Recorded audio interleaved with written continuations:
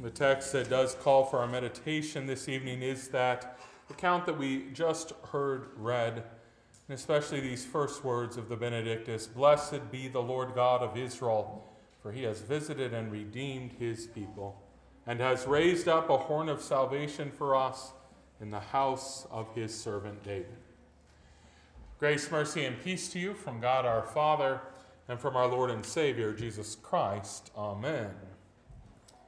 One might almost say that it is a lost art of humanity, the art of visiting.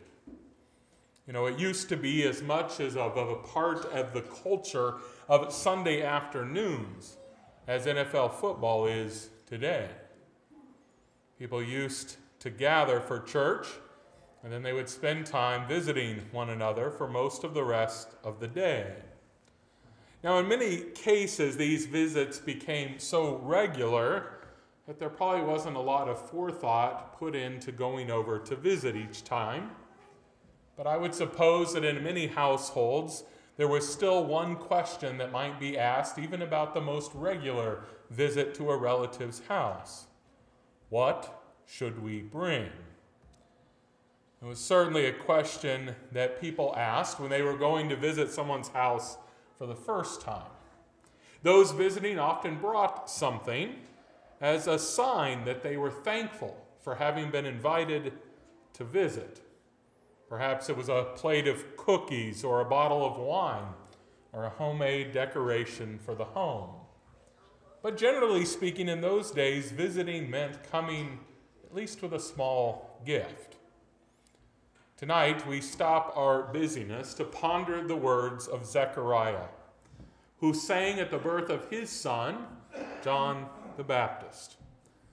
Zechariah, if you remember, had been unable to speak for 9 months. For when the angel promised that he and his wife, his old and barren wife, would have a child, Zechariah had not believed, and his lips had been sealed. But upon the birth of that son, Zechariah's lips were opened once again. And in that moment, not only did he speak, but he sung. He sung a word of prophecy. He sang in poetic prose, we might say, about God. And particularly about God being a visiting God. He made clear also that when God comes to visit, indeed, he does bring gifts. Or perhaps we should say he brings one most precious gift.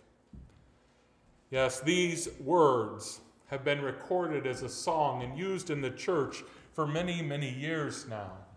And these words are often called the Benedictus. And as I mentioned last week, generally, those words, those song titles, are just the Latin for a couple of the first words. And so it is here.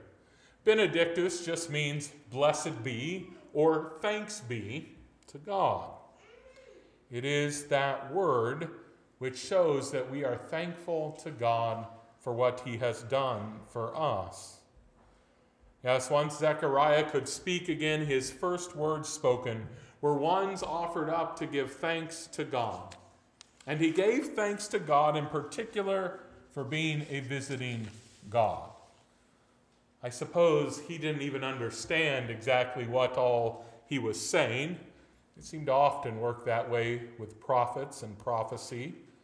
For surely first and foremost, he was thanking God that God had visited he and Elizabeth in the sense that he had brought about the fulfillment of that promise of a son. But soon, God was going to visit in a much more literal way. He was going to visit in the human flesh. Yes, the prophet Zechariah, whether he understood it or not, spoke about what was about to happen in Bethlehem. Yes, then God would visit, and he would bring gifts. He would bring that one very special gift. To use the words of Zechariah, he would bring a horn of salvation from the house of David. That one whom he had promised time and time again through the words of the prophets. He would bring that horn of salvation in order that he might show mercy upon all those who had clung to his promises throughout the ages. From the father of faith, Abraham, right down to John the Baptist himself, who had leapt with joy when he met Jesus while both were still in the womb.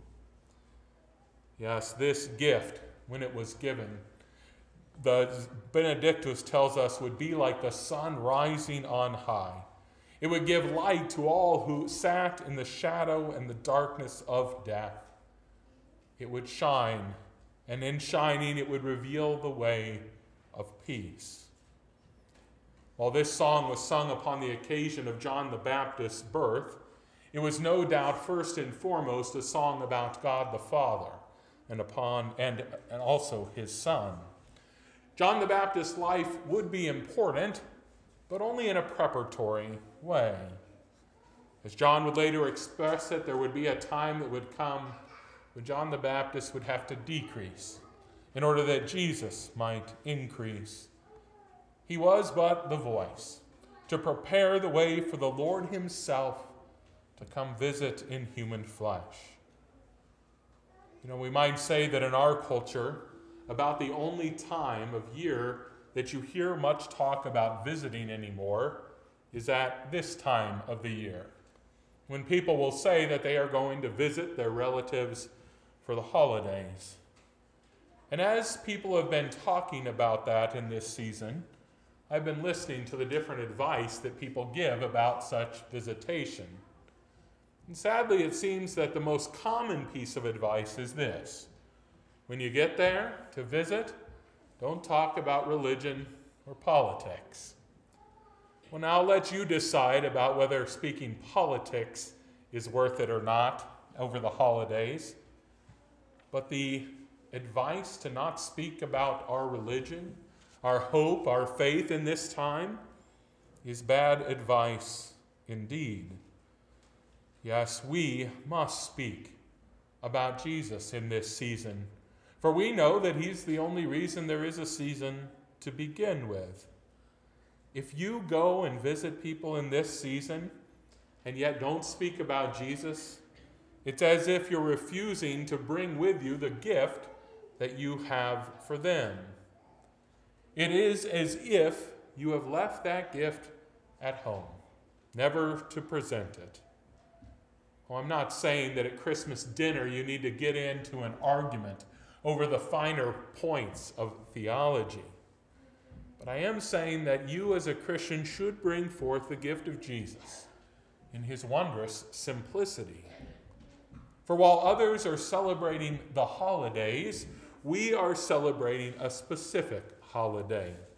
We are celebrating that holiday, that holy day of our Lord Jesus' birth. We celebrate because we understand what that birth means. We know that in God's coming to visit us in the flesh, we learn how he feels towards us. We understand in that event that God loves us enough to leave his throne in heaven and to come down and live among us. He values us enough to come and visit us right up close. He treasures us enough to offer us a gift when he visits, the gift of his only begotten Son. And that celebration we ought to share with everyone. Like holiday cookies that are placed onto a tray and then shared with all, so also let us share this gift with all. For this gift is far better than even the best of Christmas treats. For while those Christmas treats can bring momentary happiness and fill the belly, Jesus brings eternal pleasures and fills the soul with salvation. So don't visit people in this Advent season without a gift. And I don't just mean a bottle of wine or a carefully crafted cookie. I mean the message about what this whole season is about. How God visits his people and brings them salvation into Jesus. You don't need to cram that message down their throats, but simply place it into conversation in order that it might be received by all who have ears to hear. May Zechariah's newly loosened tongue lead our tongues in this season to confess with him, "Blessed be the God of Israel, who visits and redeems his own." Amen.